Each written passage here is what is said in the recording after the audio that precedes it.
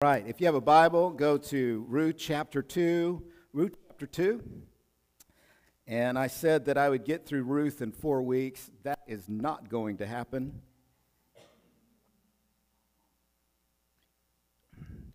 Ruth chapter 2. And I'm kind of picking up where I left off last week. We're kind of talking about grace. And if you missed last week's sermon, it's okay. Don't worry. This sermon will stand on its own. But we're kind of continuing this narrative. And we were looking at Ruth chapter 2 and verse 20. If you have a Bible, just go there real quick and look at verse 20. This was kind of the key verse last week, and it'll be the key verse this week. But it says there in Ruth 2, verse 20, "And Naomi said to her daughter-in-law, 'May he be blessed by the Lord, whose kindness has not forsaken the living or the dead.' And Naomi also said to her, 'The man is a close relative of ours, one of our redeemers.'" And we really circled that word in that verse, kindness. You know, that we circled that and we underlined it and we talked about it and we defined it. And that word kindness is really, it's probably the most important word in the whole book of Ruth, and maybe one of the most important words in the Old Testament. And the reason why is because it comes from a Hebrew word. The Hebrew word is hesed. You're supposed to spit when you say it, but it's hesed. H-E-S-E-D is the word. And hesed is one of the most important Old Testament words. And it's translated in our Old Testament as loving kindness. So we read, like the psalm this morning, the loving kindness, steadfast love of God, that's hesed. Or the faithfulness of God, that's hesed. Or the kindness of the Lord, that is hesed. It's one of the most important words. It's used 246 times in the Old Testament. I counted that up last night. Thank you very much. 246 times. Over half of those is used in the book of Psalms, and it's really super, super important word. We would equate it to grace. It's the grace of God. That's a great word to summarize, has said, the grace of God. And Naomi was a bitter woman. She was resentful and angry. She had lost her husband. She had lost her 2 sons. She had gone through tragedy. And at the end of Ruth chapter 1, she says, "The Lord has spoken against me. God is not for me." But because of the events of Ruth chapter 2, she's able to say the Lord's kindness. She goes from emptiness to fullness, from bitterness to hopefulness, all because of hesed. All because of the grace of God. What is the grace of God? The grace of God is God's special love. Everybody say special. It's His special love for His people. God does not love everybody the same, beloved. He doesn't. He loves His people in a particular special way. He loves His people in a hesed type way. Every time you read about the loving kindness of God, He is talking about His love for Israel, for the covenant people. And when Naomi sees the work of Boaz in the life of Ruth, a widowed woman, a Moabite woman, and Boaz gives her food and gives her Costco gift cards. Can I get an amen? And he makes sure that she has more than enough food. And she comes home with 20 pounds of food. And Naomi said, "Who did this?" And she said, "It was Boaz." And she says, "That's a kinsman redeemer." And she says, "That reminds me that God loves His people in a steadfast way. The kindness of the Lord has not forsaken the dead or the living." The grace of God. You see, Naomi knew, and I'm trying to think of how to describe this, but it's like Naomi knew. She had been taught from the time she was a small child that Yahweh, the Lord, had made a covenant with Abraham all the way back in Genesis 12. And God said to Abraham, "I'm going to give you 3 things, Abraham. I'm going to give you descendants, I'm going to give you land, and I'm going to make you a blessing to the families of the world." And He made a covenant with Abraham. And that covenant was unconditional. God said, "I will give you my hesed. I will give you my steadfast love. No matter what happens, Abraham, nothing can separate you from this promise that I've given to you. I will give you people. I will give you land. I will bless the nations of the world. Through you, Abraham, I'm going to bless the world." read the Old Testament, that lights it up, because what happens in the Old Testament is a story of how Israel keeps jacking everything up. They keep messing up. And when you're reading it, you're saying, man, God's not going to keep his promise with Israel. Israel's going to be so bad and so unrighteous that promise that God gave to Abraham will no longer happen. And yet God always has a remnant. Everybody say remnant. A remnant people that keeps that promise going, a very minority people. And Ruth, the book of Ruth is all about that, because the book of Ruth happens in the time of Judges. And in the time of Judges, everyone is corrupt. Do you remember that? The book of Judges, everyone's doing what's right in their own eyes. Everyone's deciding what their right and wrong is. And there's violence and there's corruption, and the politicians are corrupt. We don't know anything about that. And the preachers are corrupt. The prophets are corrupt. The priests are corrupt. There is no one righteous in Israel. And you read the book of Judges and you're like, man, this deal is done. Like, what God said to Abraham is not going to happen. And yet, in this little family in Bethlehem, in the life of Ruth and Naomi and Boaz, this little family in a little bodunk town, man, I'm from Oklahoma. I know about those bodunk towns. It's like a little nothing town. Like, the tumbleweed just tumbles through it. And nothing good comes out of Bethlehem. And yet in the little city of Bethlehem is a guy named Boaz, who's a worthy man. And he meets a Moabite woman. And there's Naomi, who is a widow. And through the grace of God, God is graciously holding this family together, and thus holding together his promise to Abraham. Can I get an amen? And the story is not, this is not a love story where we're like, oh, that's so sweet. It's like a Hallmark story.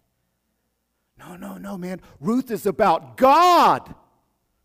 Ruth is about God.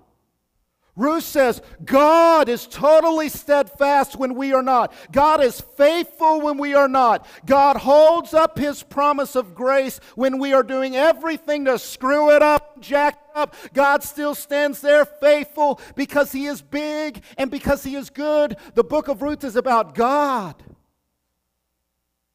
It's about the grace of God.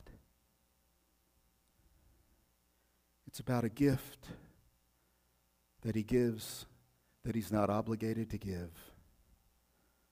Naomi says, oh, this is the hesed of God. And for you and I, you're like, what's this got to do with my life? Like, you just did like an Old Testament survey, and there's sirens out there, and I'm distracted, and I'm kind of bored. Like, what's this got to do with me? And here's what it's got to do with you and I. The Bible is driving us so that God is not a feather lightly falling on our minds and our hearts, that God is not a concept on the margins of our life, kind of out there, kind of some little opinion or concept. God is not a feather or inconsequential to our lives. God is meant to be a rock that hits our life and rearranges the whole thing because we see how great he is. Why is God gracious? So that we can see that he is great. So that we can see that he's sovereign and sufficient. And so we said, what is grace? What is grace? The first thing we said about grace is we said that grace is God choosing sinners to be adopted into his family. God chose Ruth. God chose Ruth before the foundation of the world, just like God chose Rahab, just like God chose Abraham. God chose Ruth and Naomi by grace to adopt them into his family. And you ask, how do I know if I'm adopted into the family of God? How do I know that if I'm chosen by the grace of God? Because you are willing to believe in Jesus Christ as the ultimate fulfillment of Abraham's promise. But the second thing today, and this is really interesting and provocative and controversial, and if you hear a message on grace and it doesn't tweak you a little bit, it doesn't kind of frustrate you a little bit, then you have not heard a message on biblical grace. Grace should shock you. It should offend you because it goes against our human nature. The second thing about grace is this. Grace is God drawing sinners to the Redeemer. Grace is God irresistibly drawing sinners to the Redeemer. What did Naomi say? She said, man, the kindness of God, the hesed of God. I see the hesed of God in the work of Boaz and Ruth coming together and meeting each other. And she sees something that God has orchestrated, a divine conspiracy in the life of Ruth. God has drawn Ruth to the Redeemer sovereignly. God has irresistibly moved Ruth so that she would meet her Redeemer. And when you believe in Jesus Christ, let me just stop here and let me preach. You're like, as if you haven't been preaching. But when you believe in Jesus, it's because God put you in the right place at the right time with the right heart to believe in Jesus. You found Jesus because Jesus found you. You choose Jesus because Jesus chooses you. Just like Boaz chose Ruth for redemption. You say, where do you see that in the text? Irresistible grace. Where do you see that? I see it in Ruth chapter 2, verse 3. So how does God draw sinners to the Redeemers? Two ways. First of all, he draws sinners to the Redeemer in the history of their lives. Their whole history draws them to the Redeemer, just like Ruth. Look at Ruth chapter 2 and verse 3. Ruth chapter 2, verse 3, it says, so she set out, that's Ruth, and went and gleaned in the field after the reapers. And she happened, everybody circle happened. She happened to come to the part of the field belonging to Boaz, who was of the clan, the Scottish guy, of the clan of Elimelech. She happened. That's an ironical way of saying that this is no accident. If you are pagan and you're not a believer in the sovereignty of God, then you would call it good luck. You would call it hitting the lottery. But we know that it's not luck or coincidence. That everything that's happened in Ruth's life has led her to this moment, to this field, to this Redeemer. The bad times, the good times, the bitter providence, the sweet providence, all of the things of Ruth's life has led her to this moment. She was raised in a culture of death, Moabite culture. Women were promiscuous. She grew up in a culture of sexual incoherence and antinomianism and anarchy and craziness, and everybody's all jacked up in Moab. Ruth grew up in that culture. She's the least likely, least promising person to find her way to the people of God. And she marries an Israelite compromising man, a man who's not faithful to the promised land, a Hebrew man who decided to compromise his faith and walk outside of the boundaries of God. She married Mahlon, and Mahlon and her get married, and her whole dream was to have a baby, and she can't have a baby. She's barren, and Mahlon dies. And all of this bitter providence leads her to consider the work of the Lord and the life of Naomi, and to go with Naomi to Bethlehem. And God used all of that stuff, that bag of stuff, in the providence of her life to lead her right to the field of Boaz. And that's what God's grace does. God's grace and His love draws us.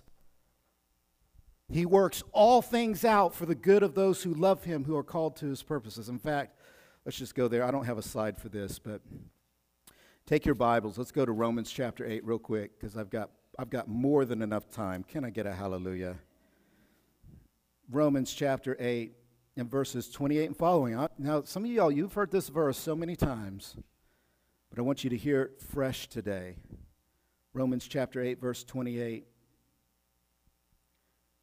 where Paul says, "And we know that for those who love God, all things, everything in your life work together for good, for those who are called according to his purpose." Now that's important, because this is not about everybody. We cannot preach today. We can't preach this sermon and say, it doesn't matter who you are, God's working all things out for your good. No, that's not what it's saying. That is not what it's saying.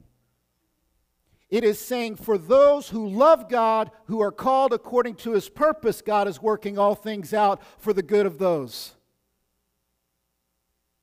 It's for those that God is leading to believe in Jesus. You're like, how do I know that God is working all things out in my life, the good and the bad, for my good? If you believe in Jesus, then everything in your life is leading you to love Jesus more. Verse 29, "For those whom he foreknew, he also predestined to be conformed to the image of his Son, in order that he might be the firstborn among many brothers. And those whom he predestined, he also called. And those whom he called, he also justified. And those whom he justified, he also glorified." We call that the golden chain of salvation.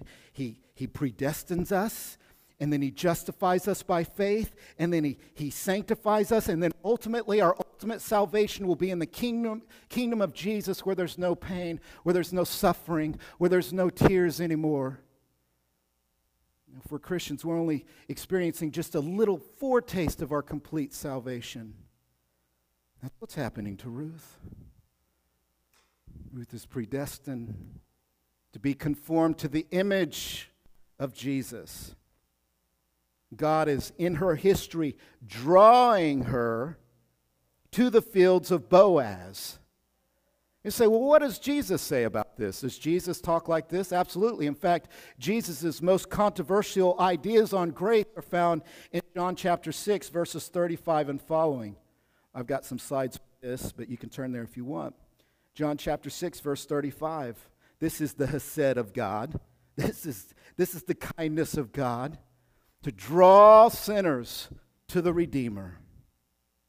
John chapter 6, verse 35, it says, "And Jesus said to them, I am the bread of life.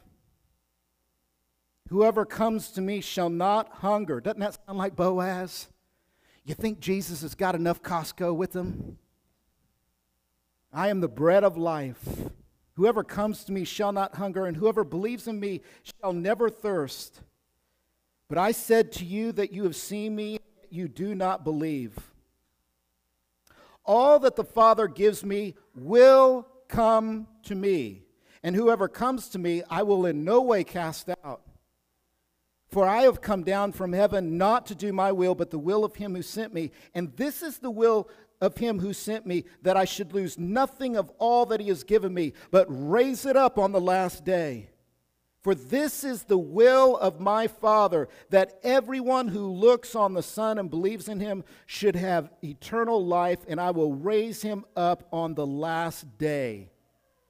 You see how it's talking about that all that the Father gives me will come to me. In other words, Jesus is saying the Father has people that he is drawing irresistibly, and those who are drawn irresistibly, oh, I'm running again. I'm sorry. Those who the Father is drawing irresistibly come running to Jesus, and they believe in him. And Jesus says, if you believe in me, you have everlasting life. Jesus goes on to say in John 6, verse 43, Jesus answered them and said, "Do not grumble among yourselves," which is what happens with people when Jesus starts preaching. People grumble. "Do not grumble among yourselves. No one can come to me unless the Father who has sent me draws him, and I will raise him up on the last day. It is written in the prophets, they will all be taught by God. Everyone who has heard and learned from the Father comes to me. Not that anyone has seen the Father except he who is from God. He has seen the Father. Truly, truly, I say to you, whoever believes has eternal life. I am the bread of life. In other words, I am Boaz. And when you find yourself on the fields of Jesus and you're looking at him and you're like, that is exactly what I need, it's because the Father has put you in the fields of Jesus. He drew you to him. And you just happen to run into him in your life, and you just happen to be able to believe in Jesus. And you believe in Jesus, and you give praise to the Father. Thank you, Father, for your grace that you were not obligated to give to me, to lead me to Jesus for my salvation. I was broken. I was lost. I was trapped in darkness. I was in bondage. I was running. I was rebelling. I was believing in all kinds of functional saviors. I was believing the promises of the world that the world never keeps. I was a part of a Moabite culture, a culture of death, a culture of sexual incoherence and antinomianism and anarchy. And Father, you led me. You led me to Jesus. The least likely person, the least promising. And you used all those painful things in my life that I hated. You used all the abuse in my life. You used all those moments when I lost somebody. You used all of it to draw me to Jesus. Thank you. And you used all the success and all the gifts and all the people that loved me well and the Naomis of my life and the Ruths of my life and my grandparents and my parents and whoever else it was that helped me. You used that to lead me to Jesus. And all that the Father gives to the Son will come to Jesus. And Jesus uses the means of churches and witnesses and missionaries and preaching and opening up the Bible. God uses all of it to draw his people to Jesus so that they'll repent of their sin and believe in Jesus and give Jesus their life. That's why if you're watching online or if you're here in person and you've never believed in Jesus, let me call you to believe in Jesus and give him your life. Because in his house there is bread enough to spare. He is the bread of life. He is the bread of life. But God doesn't just use our history. God works in our heart. We come back to Ruth chapter 2, and one of the things that we find out is that it was the Lord who worked in Ruth's heart. This is so important. How does the grace of God draw us irresistibly to the Savior? Well, not just through our history, but through our hearts. And we find this in Ruth chapter 2, and we pick it up. Go to Ruth chapter 2, and let's pick it up in verse 10. Ruth chapter 2 and verse 10. And y'all remember the story, like Ruth is just like, man, I'm just trying to find some food. And I'm trying to find a field where I will not be sexually harassed. I'm praying that I can gather up just the ears of the grain, which is just like the scraps left over on the ground after the reapers go through. She's just hoping to pick up some scraps and not be sexually violated. That's her goal for the day. That is her goal for the day. And when she comes on this field, she meets Boaz, who is a worthy man. He actually has a sexual harassment policy for his fields. It's the coolest thing. And she's able to start gleaning. And he says to her, listen, you don't even have to pick up the scraps anymore. You can come and you can be with the rest of my women and you can get some of the good stuff on this field. And nobody's going to bother you. I told my young men they aren't to touch you. And it says here in verse 10, watch this, verse 10.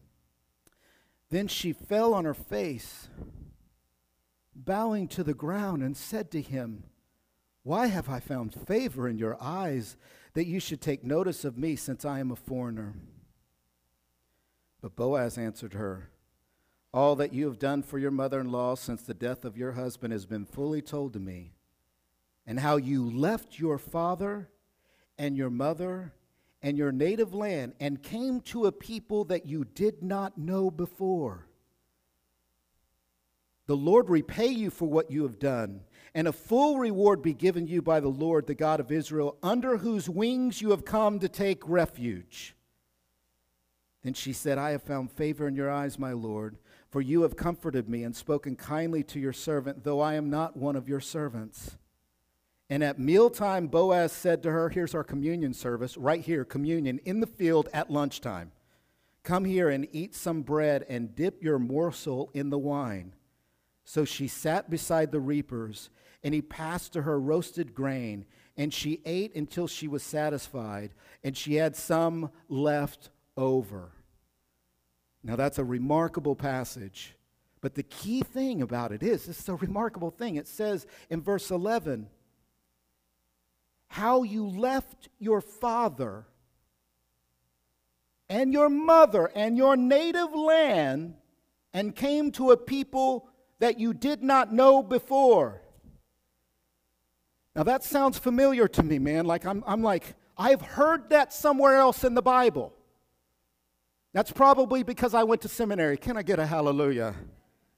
I'm like, where? I took a test on that one time or something. Like I remember. And you know what I remembered? I was like, oh yeah, Old Testament survey. And do you know who the most famous man in the world is today? The most famous man in the world today is a man by the name of Abraham. He's more famous today in the world than Michael Jordan or any celebrity you can imagine. He's more famous because he is the father of faith of three major religions. He's the father of faith of the Muslims, he's the father of the faith of the Jews, and he's the father of the faith of the Christians. And we all of the major religions look at Abraham and go, that's our guy. And we have arguments about Abraham, and we have these theological battles over Abraham, and we fight over sacred sites with Abraham. But here's the thing. Christians are the only ones, we are the only ones who say about Abraham that the only reason he is the father of our faith is because he was a sinner saved by grace. And the reason why we say that is because of the book of Romans. The Bible says that the reason why Abraham became the father of faith is because God chose Abraham and pulled him out of his Gentile pagan background and called him to go to a place he had never gone before. And when the Bible describes this salvation of Abraham, it describes it as Abraham leaving his father and his native land. In fact, Genesis chapter 12, verses 1 through 3, this is a significant passage. Genesis 12, verse 1, it says, "Now the Lord said to Abraham, 'Go from your country and your kindred and your father's house to the land that I will show you. And I will make of you a great nation, and I will bless you and make your name great so that you will be a blessing. I will bless those who bless you, and him who dishonors you I will curse. And in you all the families of the earth shall be blessed.'" And by the way, all the families being blessed through Abraham is fulfilled in the person and the work of Jesus Christ. Can I get an amen? I mean, Jesus is right there in Genesis chapter 12. But you see what happens. Like, calls him, and what does he do? He says to his mother and his father and his native land and his culture and everything else, forget you, culture. I'm leaving all the false gods of my culture, and I'm following Yahweh, Lord. And the Bible says he didn't even know where he was going. God worked miraculously in the heart of Abraham that he would be willing to do this. The sign of God's grace in the life of Abraham was that he was willing to leave his native land. Let me give you one more verse, Joshua chapter 24. Joshua chapter 24 and verse 2, Joshua describes to the people this history of theirs. And he says there in Joshua chapter 24, verse 2, "And Joshua said to all the people, 'Thus says the Lord, the God of Israel, long ago your fathers lived beyond the Euphrates. Terah,'" the father of Abraham and of Nahor, and they served other gods. That means Abraham was worshiping other gods. His favorite god was the moon god.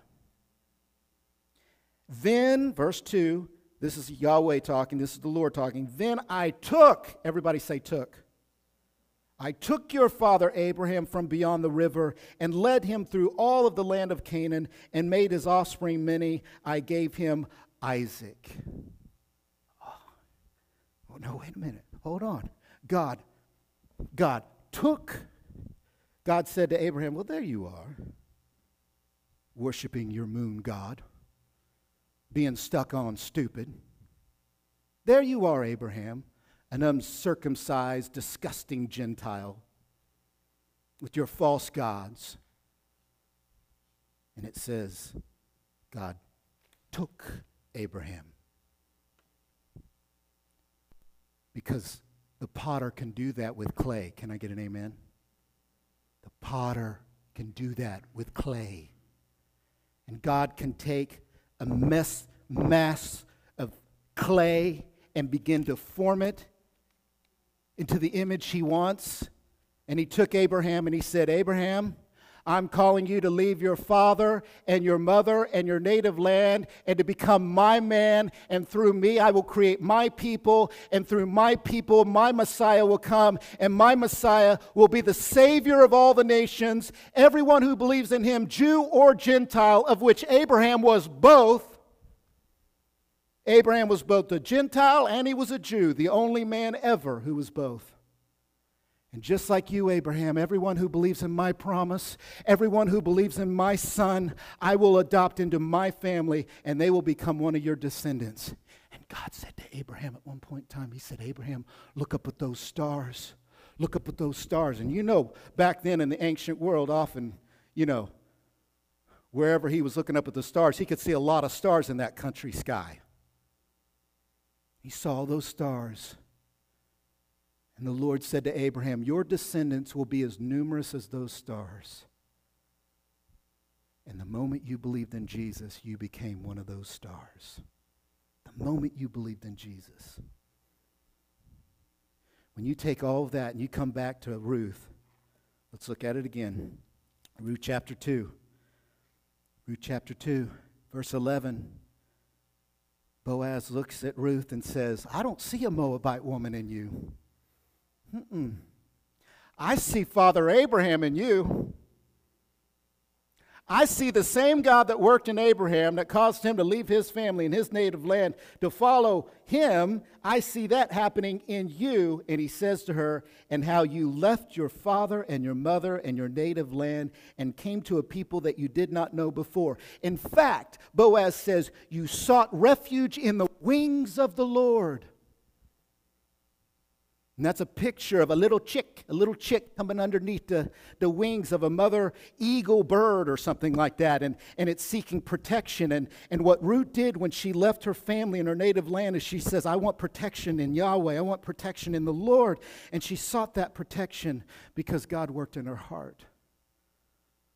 That's grace, man. That is grace. Amazing grace. Unstoppable grace. Irresistible grace. Grace that draws us to the Redeemer. And we're just like Ruth. We're lost. And we're dead in our sins. And we're worshiping false gods. Money, power, sex. We have a million functional saviors that weigh more heavily on our heart than God does. And it destroys us because the wages of sin is death every time. And we're dying spiritually, and we're dying physically, and we're dying relationally. We're just dying. And grace slowly draws us to the one who forgives, who heals, who gives us a relationship with God. What is grace? Well, grace is God choosing sinners to be adopted into his family, and grace is God irresistibly drawing sinners to the Redeemer. You say, well, why is this important? I mean, seriously, like what can I do with this week? Like, so what?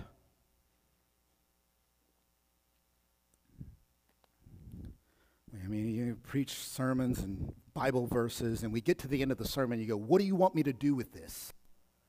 Well, if you're a Christian, the big thing is this, is that you live in a culture of entitlement. Am I right? You live in a culture of entitlement. We are tempted by a culture of entitlement. We're tempted to think that we should get everything that we want. People are actually talking about like the equality of outcome in our culture. I mean, it's a crazy thing, and it creates all kinds of resentment and bitterness and anger.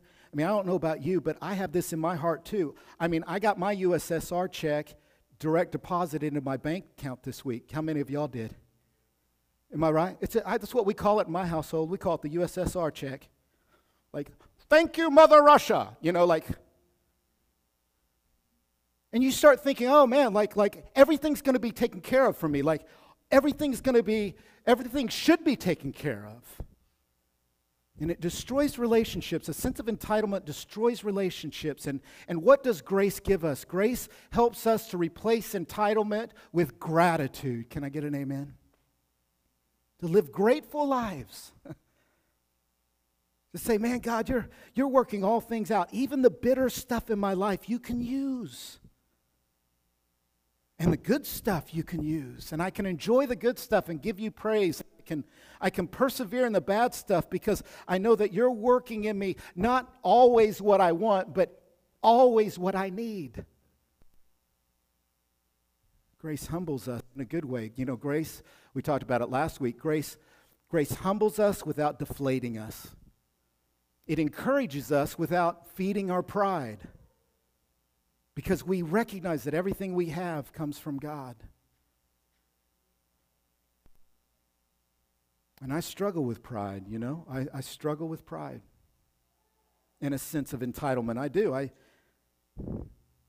think it was John Piper who said, pride is, he said, self-pity is the response of pride to suffering. Because when I suffer, I think, I don't deserve this. And he said, boasting is the response of pride to success, because when I'm successful, I think that I've earned it. And the truth is that everything I have comes from God. It's all by grace. And grace works in us gratitude. What is grace? Grace is drawing us irresistibly to the Redeemer. Irresistibly. But the other way to respond to this is, whether you're watching online or whether you're here, the way to respond to this is to believe in Jesus. To say to yourself, everything in my life that's happened, the thing that's drawn me to this moment in my life right now is so that I will believe in Jesus, I will get forgiveness, I will be made a new person in Christ. And if you've not made that decision, make that decision and let somebody know that you've made that decision. But that's grace. Next week, we will finally make it to Ruth chapter 3. Let us pray. Father, we come to you. We thank you for your grace, amazing grace. Oh God, you can and you do work in the hearts of people. You can and you do work in the history of people. And Lord, I'm praying that everything you're doing in our life is just drawing us to the feet of Jesus, to the life of Jesus, that we would come to a place where we say, Jesus is the way, the truth, and the life. No one comes to the Father except through him. Father, work in hearts in our church. Work in hearts in this community of Kenosha. Work in the hearts of people in our nation.